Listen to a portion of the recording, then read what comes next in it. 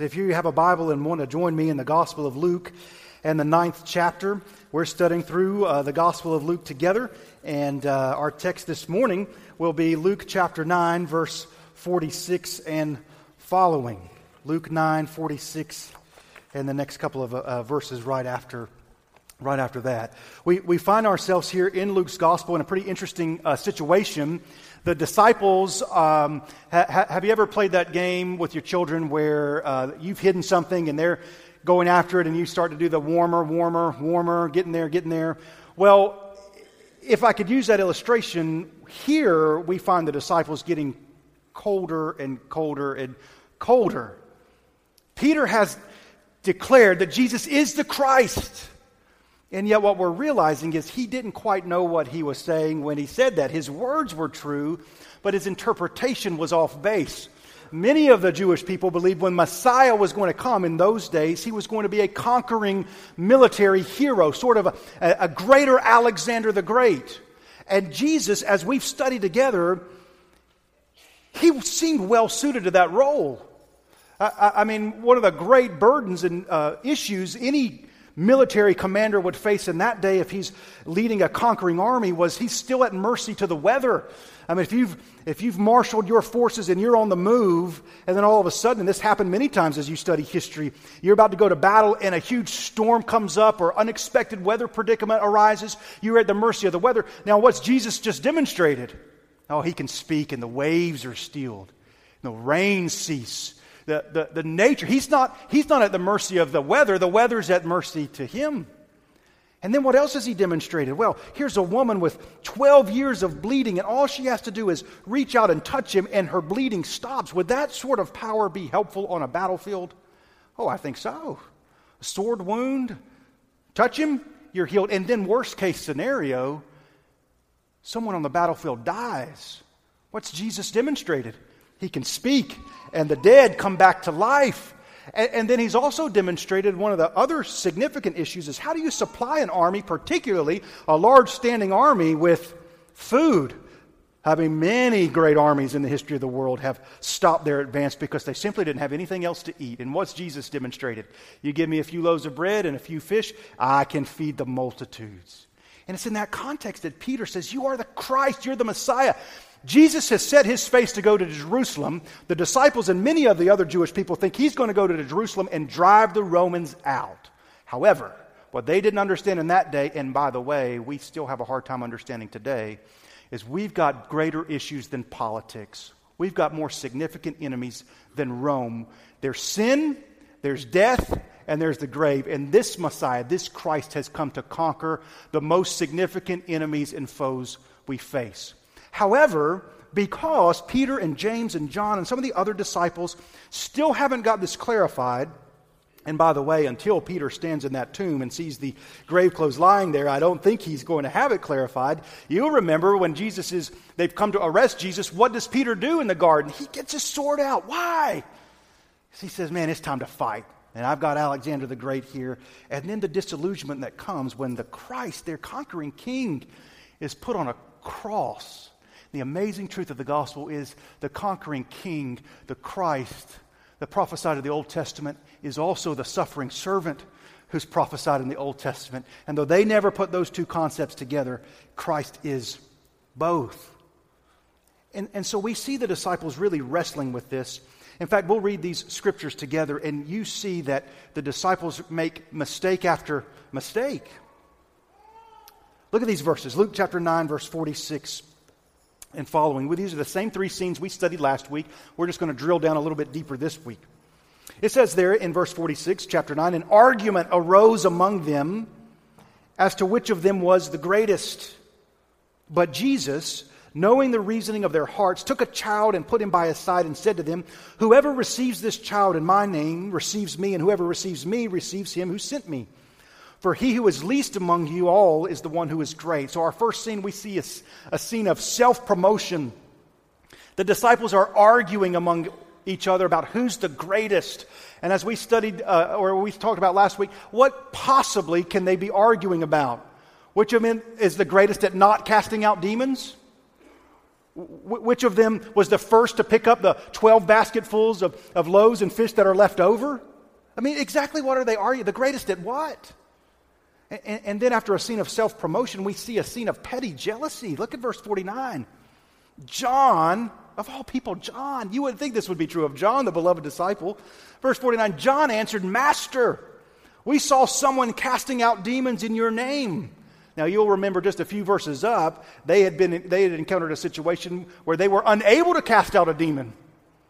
So that if the disciples had their way, no demons are going to be cast out because they can't, and they're going to stop somebody else who can. Master, we saw someone casting out demons in your name, and we tried to stop him. Can you imagine disciples stopping demons being cast out? Here's why John says, because he does not follow with us. But Jesus, second scene and second time we've seen that phrase, right? But Jesus. But Jesus said to him, do not stop him, for the one who is not against you is for you. So there's a scene of self-promotion, then there's a scene of a petty jealousy and competition, and then the third scene, perhaps worst of all, is a scene of anger and intolerance. Verse 51, when the days drew near for him to be taken up, he set his face to go to Jerusalem.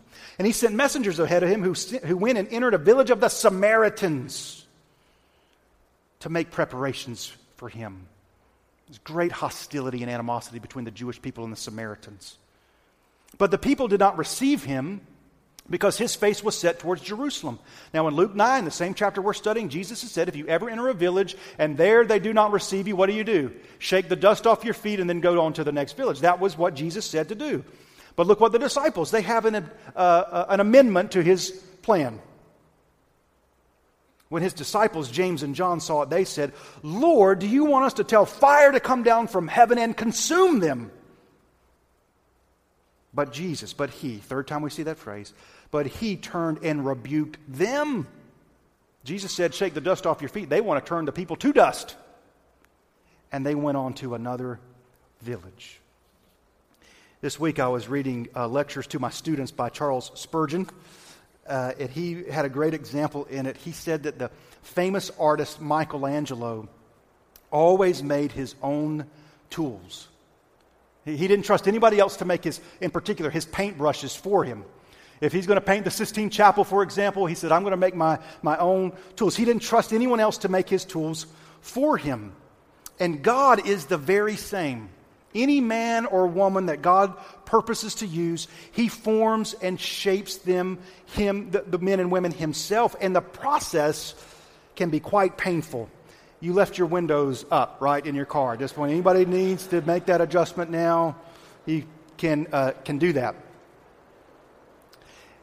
The process of being conformed to the image of Jesus is not a painless process. We see here the disciples, they don't seem qualified for ministry. And by the way, they're not. You can't qualify yourself for ministry. Jesus has to qualify you for it. And though there's mistake after mistake, Jesus, the good news is not done with them just yet. The rain might get louder than me, and that'd be perfectly fine. It's happened before. And sometimes you just have to be still and let the Lord speak some. But we'll give it our best go here. There are three different scenes: a scene of self-promotion, a scene of petty jealousy, and then a scene of outright hostility. Three different scenes. However, there is a common denominator in all of them. There's something in the hearts of the disciples when they're arguing about which of them is the greatest, and then something that's in their heart when they said, they don't follow with us, we're going to stop them from casting out demons, and then something that's in their hearts when they go to a village that rejects Jesus and they say, let's call down fire from heaven. It's the most dangerous substance in all the world. And it's the substance I want to talk to you about this morning.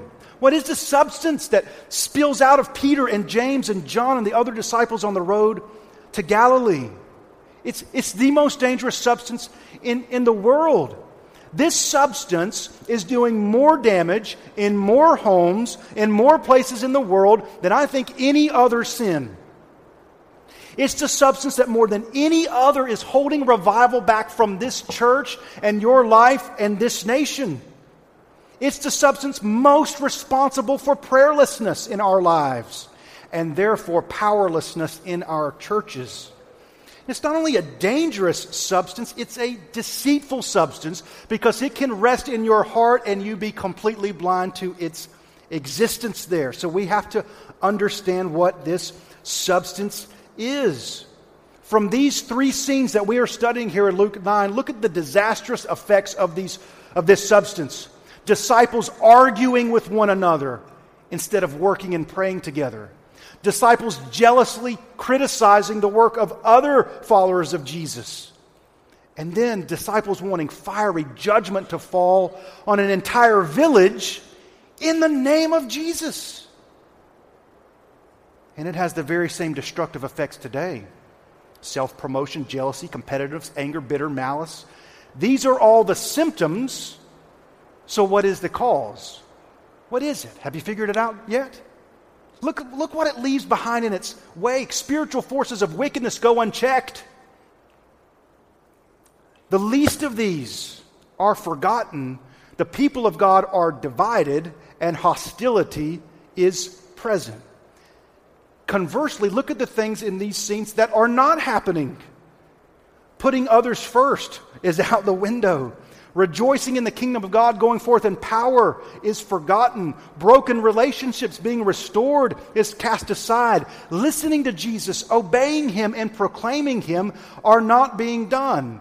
And the primary reason the gospel is not proclaimed today, while we do not witness consistently, pray fervently, give generously, or serve sacrificially, is because of this issue. Have you figured it out yet? Pride. It's pride. It's pride in the hearts of the disciples. So I want to talk to you for a few moments this morning because these are real life issues, right? I mean, this is really going on in Jesus' day, and these issues are still present today. Now, we are looking at some symptoms. I want to look at the disease itself because there is nothing more dangerous in the kingdom of God than the presence of pride among the people who claim that they follow Jesus. You've seen some of the things that are going on here. Outright disobedience to God's word, adding to what He has said, not obeying what He actually has told us to do. There's prayerlessness, there's powerlessness, there's a lot in common with the church in America today. And the issue is pride. Several years ago, when I lived in Memphis, Tennessee, I worked at FedEx. Memphis, Tennessee is the world headquarters of FedEx. And so I had a job working from 10 p.m. at night until about 4 or 5 in the morning at the hub, this huge airport where airplane after airplane after airplane, all the things that you want sent to wherever it is you want them sent come into Memphis, and you sort and you package and so on and so forth. And one of my responsibilities was to get there a little bit early to set up the water because it was hard work and you work all overnight. And so my responsibility was to go and get these big jugs of water and bring to our input line. And my first night on the job, they had told me where to go. I had to walk by a place, and it was this huge facility, and there were signs all over the facility that said, "Keep out, danger, do not enter." And I'd walk by there, and there's just something about it, isn't it, when you're told to stay out, that you just kind of got to know what's in there, what's going on in there. And you kind of peek through. They had these big steel doors, and when a door would open, you kind of look in there. And one time I caught a glance, and there were men and women in there, and they were in these, looked like NASA suits, like astronauts. And finally, I went to my boss one night when we were sitting down. I said, what is that facility over there? And he said, "Oh, that's the hazmat facility, the hazardous materials." So you can't go in there unless you've got the suit on and so on and so forth. He said, don't go near there. And I want to tell you, when we open up the Bible, the strongest warnings in Scripture have to do with this issue. Pride. There is nothing more destructive to your heart, to your marriage, to your home, to this church, to this nation, than pride. All over the Bible. We're going to open, particularly the book of Proverbs, you're going to see all these warnings about what pride does. Also, when I lived in Memphis, Tennessee, had the great privilege of being a member at Bellevue Baptist Church, where Adrian Rogers was the pastor. And as I was studying the issue of pride in particular this week, I found some notes that I had taken from one of his sermons. So I just want you to know that some of these things that we're going to say, particularly because it's a very memorable outline, comes from him and not from me, because he's very gifted at being able to put things in a way. And I want you to know that it's not original with me, but I'm passing it along to to you. You know what we need to start with is a simple definition of what pride is. Would that be helpful? So let me give you two working definitions of pride. First of all is this: pride is a sense or an attitude of independence from God. At the simplest, at the base level, that's what pride is. It's a sense and attitude of independence from God. There's a famous poem called Invictus. And in that poem, the author says, "I am the captain of my fate, the master of my soul." Now, a lot of people love that poem. And I think heaven hates that poem. I am the captain of my soul? I don't think so. Or the famous singer Frank Sinatra, probably his most famous song is what? I did it my way. I'd sing it for you, but it'd be terrible. I did it my way. That's the hymn of hell. Did it your way? Pride is a sense of attitude and independence from God. I don't need God, don't want God. He doesn't belong in my life. I want nothing to do with Him. Another definition of pride that we use very frequently in our house, we learned it from Life Action Ministries. Our children learned it, they taught it to us, and we talk about it very frequently. Pride is doing what I want to do when I want to do it, putting myself before God and others. That's pretty easy to remember, isn't it? So oftentimes we'll have conflict in our house, and it's amazing. This is amazing, y'all. We have all sorts of conflict, but anytime we begin to have conflict, we come back to this definition. And you know what? 10 times out of 10, this is the source of the conflict. Somebody in the house wants to do what they want to do when they want to do it, putting themselves before God and others. Let's turn to the Old Testament book of Proverbs. There are two books that I think you should read every single day. You should read the Bible every day, but in particular, spend some time daily in Proverbs and in Psalms. Psalms teaches you how to worship. Proverbs teaches you how to live. And in Proverbs chapter 16, verse 18 is perhaps the most well-known verse about pride in all the Bible. In fact, many of you are going to know it before you even turn there. But we're going to be looking at several Proverbs, so you want to go in and find the Old Testament book of Proverbs.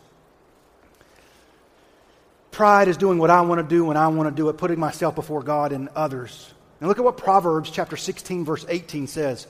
Pride goes before, what does the Bible say? Destruction. This isn't a small matter. It doesn't say pride goes before you stub your toe or pride goes before a scrape. Pride goes before destruction and a haughty spirit before a fall. Do you believe the Bible is true in what it says? The Bible says pride goes before destruction. So before we go much further, let's conduct a brief pride test to see if you won't wrestle with pride. And by the way, if you're a proud person, you're already saying, I'm not taking any test. Who are you to give me a test? You already thought that because of pride. So let me just ask a few questions. Pride shows itself in unthankfulness to God for all that He has done. You have a thankful spirit or a complaining spirit? Secondly, if you want to do a little check, do you get irritated when you are corrected for making mistakes at work or at home, or somebody says, "Well, you could have done this better"? Does it sort of like fingernails on a chalkboard? You say, well, who are you to tell me what to do? It's pride. By the way, who are we to tell God? Who are you to tell us what to do? It's pride. Do you like to accept praise over things which you have no control? Do you find it hard to admit when you make mistakes? Instead of admitting you make a mistake, you try to justify it? Like the Fonz on the old show, The Happy Days. Remember what he could not say? I was He couldn't get the words out of his mouth that he was wrong. When someone does you wrong, do you decide that you're just going to do without them for the rest of your life? They offended you. So you're going to say bye-bye to them, and that relationship is broken and severed. You're ungrateful and often complain. Do you willingly seek counsel from others? Do you measure success by victory over others? And then last question is, are you discontent with what you have? Pride goes before destruction and a haughty spirit before a fall. It's pride that leads the disciples to argue over which of them is the greatest. Now, the greatest is among them when they're having that argument. But you'll see there's only one who doesn't participate in the argument, even though he really is the greatest. The great irony is the greatest among them is the most humble. He's going to become obedient to death, even death on a cross. You saw that in Luke 9. He set his face to go to Jerusalem to lay his life down and to serve others. So I'm going to give you 4 brief statements about pride. We'll look at the scripture and you'll see how dangerous it is. And then, by the way, we'll see a remedy for pride before we're done. First thing that I want to tell you is that pride defies God. Pride defies God. If you're in Proverbs, go to Proverbs chapter 6. Proverbs chapter 6 and verse 16. Proverbs 6:16. There are 6 things that the Lord hates. 7 that are an abomination to him. And just as the proverb uses strong language, destruction, look, it says that these are the things the Lord hates, and these are things that are an abomination to him. And then the scripture is going to list out what those things are. And what's number 1 on the list? Haughty eyes. What haughty eyes are? Proud eyes, arrogant eyes. A person who goes around in his life looking down on everybody else and thinking that he or she is what's really great. We sang it this morning. How great is He? How great is our God? How great Thou art. Those are songs we sing and believe are true. God hates it. It's an abomination. Why does God hate pride so much? Because it defies Him. Pride is what made the devil the devil. I will ascend above the Most High God. What was the original temptation in the Garden of Eden? It was not, hey, take this apple and eat. What did the snake, what did that serpent, what did that liar, the father of lies who's been lying from the beginning, say to Eve? If you eat of this, you will be, help me, like God. You'll be your own God. You'll be able to decide what's right and wrong. Now, by the way, is that just Old Testament, centuries ago truth, or is that right here, right now? Do we still believe in this concept that I get to determine what's right and what's wrong? I get to say what's good and what's evil. I get to decide for myself. And nobody else, including God, gets to tell me otherwise. My friends, those are the days we live in right now. Pride defies God. You don't have to turn there, but you can listen to 1 Peter chapter 5, verse 5. This is Peter writing much later than who we see in Luke chapter 9 when he's arguing about who is the greatest. Peter says in 1 Peter 5:5, clothe yourselves, all of you, with humility toward one another. For God, listen to this, opposes the proud, but He gives grace to the humble. Do you hear that? Pride makes you an enemy of God. Pride, the Bible says God opposes the proud. It doesn't say He ignores the proud or is indifferent to the proud. He opposes the proud. Pride makes you God's adversary. Pride says, I don't need God, I don't want God, I can be my own God. Pride defies God. And secondly, pride defiles man. Pride defies God, and then it defiles us. Proverbs chapter 16, verse 5 says this, everyone who is arrogant in heart is an abomination to the Lord. Be assured He will not go unpunished. Now, where does the Bible say that we're arrogant? Everyone who is arrogant in heart. You see that? It defiles us. What defiles us doesn't come from without. What defiles us comes from within. Jesus said this. Everything that defiles a man comes from within. That's why it's foolishness to think that we're going to make things better by changing external situations and circumstances and modifying something that's outside of us. Our biggest problem is not outside of us. Our biggest problem is right here. It's our own heart. You go back to Luke chapter 9, verse 46. An argument arose among them as to who was the greatest. But Jesus, knowing the reasoning of their hearts, said to them. In the original Greek language, that word argument and reasoning is the same word. And it's taking place in the heart. All of our arguing and reasoning comes from the heart. It's because of pride that we can sit week in and week out in the church, unbowed, unbroken, unchanged. It's because of pride that we can come week after week and open up God's Word and see what the Bible says, but walk out the very same, making no changes to our life because, after all, we're okay. The Bible says, My friends, we're not okay apart from the grace of God. It's because of pride there is no desperation in us for God. I'll ask you a simple question. When was the last time, honestly, you were on your face before God? The primary reason we don't cry out to God in prayer is because of pride. Why we don't make great change in our life is because we're afraid what everybody else will think. You know why you're so concerned with what other people think about you? It's because of pride and wanting to be made much of. Pride defiles a man. Proverbs 21 and verse 4. Haughty eyes and a proud heart. The plowing of the wicked are sin. Now, perhaps in your translation in verse 4 it says the lamp of the wicked are sin. That's because it's the original Hebrew language. There's a word there that can be used multiple ways, but I think that the best use there is that the plowing of the wicked is sin. And what's the proverb getting at? The proverb says even the plowing of the wicked is sin to God. Why? Well, you just think about it in those days.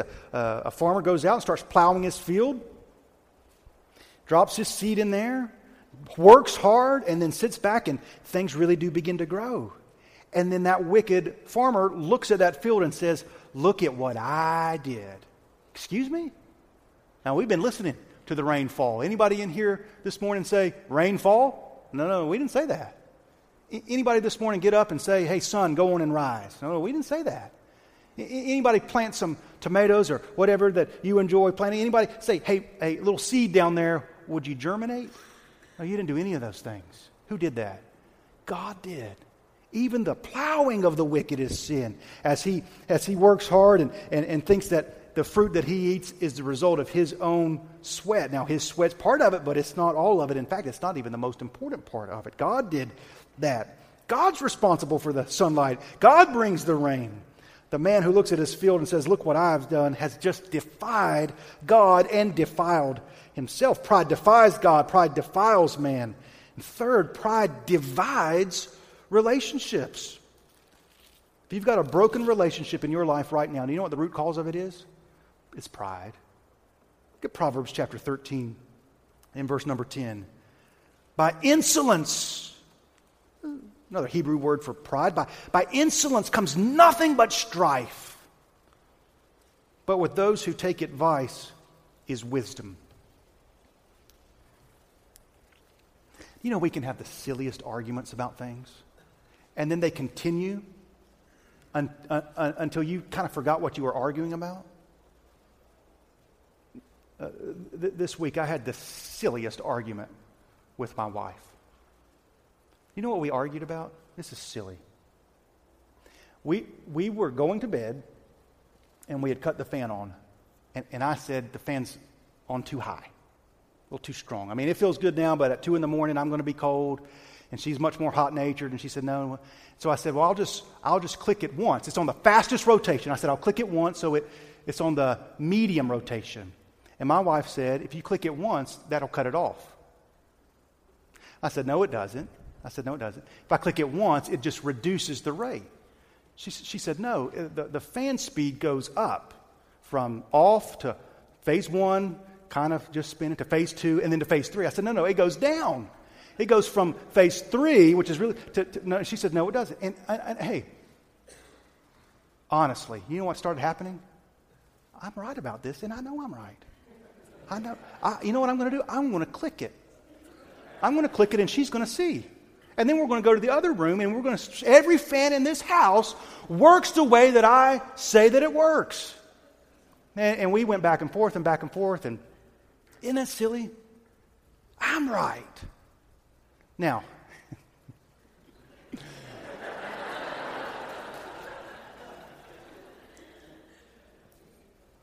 I was right. But at what cost do I need to prove that I'm right? Do you know what I mean? What cost does he really have to prove to be right? Husbands, love your wives as Christ loved the church and gave himself up for her. What the Bible says. A husband is to be a giving man. I'll tell you, a husband who walks in the house and walks in and says, all right, everybody around here needs to get with the program and serve me. There's nothing more unchristlike in all creation than that attitude. As Christ loves the church, have this mind in you, which is yours in Christ Jesus. You're not going to get it anywhere else. I'll tell you that right now. You'll never get humility somewhere else. Which is yours in Christ Jesus, who though being in the very form of God, did not consider equality with God a thing to be grasped, but made himself a man of no reputation, and took on the form of a servant, and became obedient to death, even death on a cross. That's the pattern that every husband needs to enter the house. When you get home, husbands, dads, enter your house with this mentality. I'm going to have this mind in me, which is mine in Christ Jesus. I'm going in here to serve, not to be served. I'm going in here to give, not to take. I'm going to go in and lay my life down. That is the responsibility and the privilege, by the way, of a husband. Not to find yourself having these petty, silly, shallow arguments about who's right about clicking the fan. Shouldn't have even had the argument to begin with, because if she wants to fan on high, I'll just get another blanket. Pride divides relationships. There are arguments in your home. And listen, maybe they're about things that go much deeper than how fast does the fan go. It's because of pride. Go with me here. I want you to see something. To Luke chapter 9, our text we've been studying through. Luke chapter 9, verse 51. Luke 9:51. When the days drew near for him to be taken up, he set his face to go to Jerusalem, and he sent messengers ahead of him, who went and entered a village of the Samaritans to make preparations for him. But the people did not receive him, because his face was set toward Jerusalem. When his disciples, James and John, these are the sons of thunder, remember? The sons of thunder saw it. They said, Lord, do you want us to call fire to come down from heaven and consume them? How many of you have ever heard a criticism of maybe religion in general and even Christianity is they just want to do violence in the name of God? You've heard that criticism? Whenever I'm sharing with somebody and I hear this criticism, here's the text that I bring them to. Because you know what? When somebody says there's been so many terrible things done in the name of religion, you know what I say to them? You are 100% absolutely correct. That is true. And then I bring them to this text. And you know what? That's what the disciples wanted to do. Their pride was such that they thought they're going to destroy people in the name of Jesus. I mean, look at how destructive pride is. They, on one hand, can't cast out demons because they're so powerless and prayerless. And then on the other hand, they actually want to destroy people, fire to fall down from heaven in the name of Jesus. And I say, you're absolutely right. But look at what Jesus does in verse 55. But he turned in and rebuked them. And they went on to another village. Now, you know Luke wrote another book. It's called the book of Acts. And I want you to turn to chapter 8 of Acts. Because Jesus knew something in that day that these disciples didn't know. And by the way, that's called humility, to believe and trust that Jesus knows better than we do. And our impulsive plans are sometimes not the best plans. And we have to entrust one who sees the beginning from the end from the beginning. And not just sees the end from the beginning, but is the end from the beginning. He is the Alpha and Omega. Look at Acts chapter 8, verses 4 through 8. Now, those who were scattered went about preaching the word. And Philip went down to a city of Samaria. You remember Luke 9? They had gone to a village of Samaria, and they wanted to burn it down to the ground. And Philip goes there and proclaimed to them the Christ.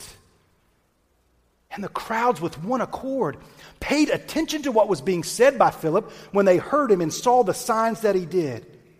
Now notice what had been in Samaria. For unclean spirits came out of many who were possessed, crying out with a loud voice, and many who were paralyzed or lame were healed. So there was much joy in that city, the same kind of city James and John wanted to burn to the ground. What had happened? Now there was a day they didn't receive, but another day came, and what happens? They did receive. They did believe. What was going on? Unclean spirits came out of many who were possessed. That village that James and John wanted burned down to the ground was overcome with spiritual forces of wickedness. And you see what the grace of God does? Grace of God says, let's let Philip go. Let's let Philip go down there, and he's going to proclaim. You see very often people who we feel angry towards or animosity towards are the people who perhaps by the grace of God will one day be reconciled to God through Christ. And that's how you need to think about people who argue with you or don't receive you or slam the door in your face or say, you're such a foolish, Bible-thumping bigot, get out of here. Yeah, you can respond like James and John, hey, why don't some fire fall down from... Or you can say, oh, by the grace of God, may there come a time where there's much joy in this house, in this place, among these people, because the spiritual forces of wickedness have been driven out. Pride divides people. And then fourthly, and the last thing we'll say on pride, pride defies God, it defiles men, it divides relationships. By the way, if you'll recall what Jesus said, if the Sermon on the Mount, Matthew chapter 5, if you're giving your gift at the altar and there remember that your brother has something against you, what does he say? Leave your gift at the altar, first go and be reconciled to your brother, and then come and give your gift.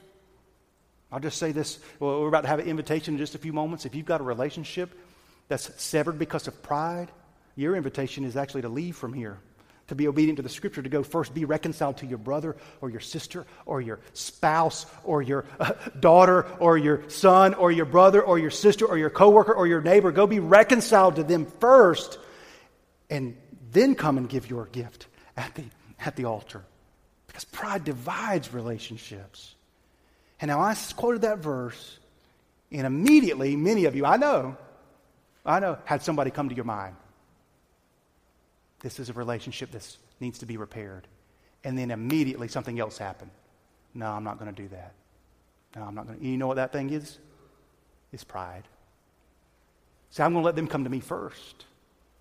Aren't you thankful that Jesus didn't have that attitude? I'm going to let them come to me first. This is love. Not that we loved him. He loved us. I've come to seek and to save that which was lost. Who broke the relationship? Not him. We did, but he's the one who came. Pride destroys souls. We already looked at the text in Philippians chapter 2, so let me do a contrast in Isaiah chapter 14. I believe this is the last, let me check before I, no, it's next to the last verse. Y'all all right? These are important things we're talking about. So Isaiah chapter 14. What I want to do is contrast the description that we have of Jesus in Philippians 2 with a prophetic account we have of Lucifer, Satan, the father of lies, in Isaiah chapter 14. You just recall real quick from Philippians 2, here's the pattern of Jesus. Have this mind in you, which is yours in Christ Jesus, who though being in the very form of God, what does that mean? Jesus is God. Even though he is God, he did not consider equality with God a thing to be grasped. Instead, he became a servant, made himself of no reputation. In other words, he humbled himself. He went from the throne of heaven to being born in a manger in Bethlehem. That's humility. And not only that, he became obedient to death, and not just any old death on a cross. Therefore, what happened? God has highly exalted him. Now, I want you to contrast that with what the Bible says of Satan in Isaiah 14. Verse 12. How you are fallen from heaven, O day star, son of the dawn.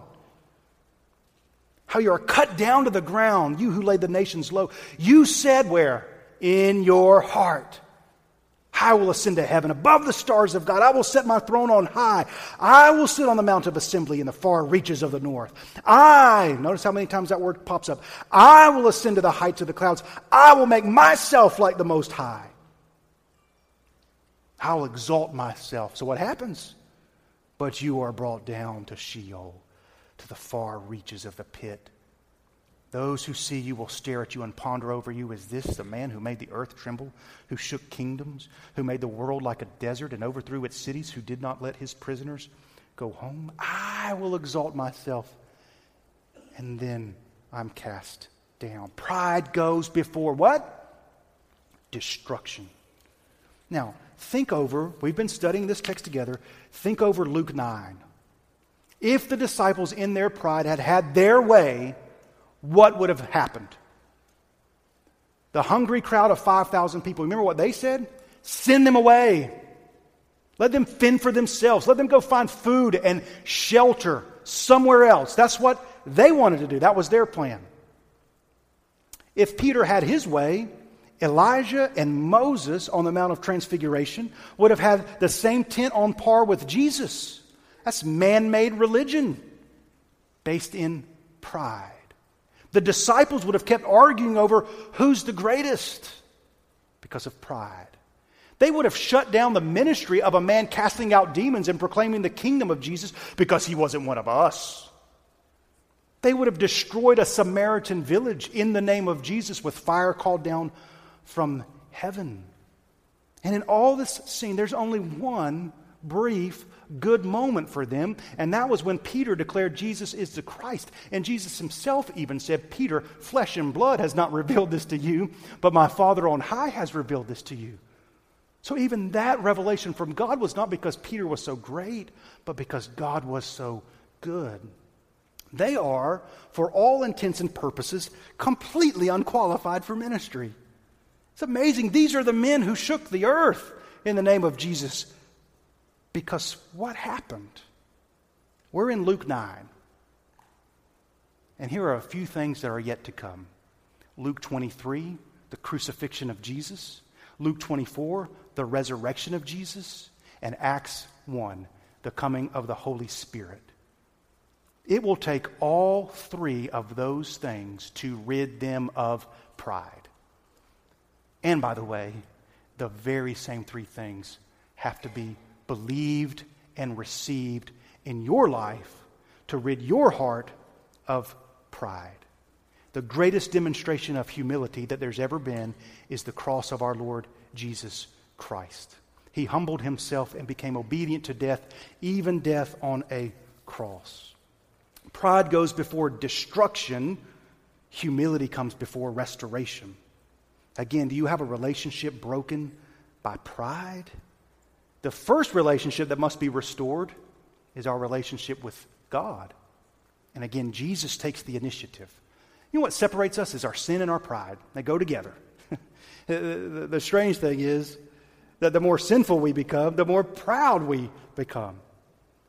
You know what the first thing that God requires of a man or a woman to be restored is humility. Blessed are the poor in spirit. Theirs is the kingdom. To admit I have a need. Now, we're going to conclude, but I just want to ask a simple question. It's one of those questions that preachers often ask. But I want you to seriously think about it. That there's going to come a day when you are going to stand before God. You are going to give an account of yourself. The Bible says there's appointed for a man once to die and then the judgment. That day is coming. The only thing separating you from that is that little, you feel it, that little itty bitty heartbeat in there. That's it. And then you're going to stand before him. Can I give you my testimony? My testimony is when I stand before him, I have nothing to boast in. All I've got is sin, pride, disobedience. You know what I'm going to say on that day of judgment? I trusted your word. It's by grace I have been saved through faith. It is the gift of God, not by any things that I have done. I have nothing to boast in. A proud person will say, I got something to boast in. I got something. I'm going to stand before God and say, look what I did. And then it's actually in the presence of God that we'll see ourselves for who we really are, unless he gives us grace to see it now before that day really does come. Every knee's going to bow. You heard what the scripture says. In heaven, on earth, under the earth. Every knee will bow and every tongue will confess that Jesus Christ is Lord. Oh, God, give us grace to be humble and see two things. The cross was first necessary. Jesus had to die for you to be restored. It's necessary and it's sufficient. It's enough. It's necessary and it's sufficient. I'm going to invite you to stand and we're going to have our time of invitation. Now, our time of invitation has multiple purposes. The primary purpose, if we'll boil it down, is the invitation is a time for you to respond to what you see here in the word that we've proclaimed. So it might be a few different things. We give a public invitation for salvation, for example.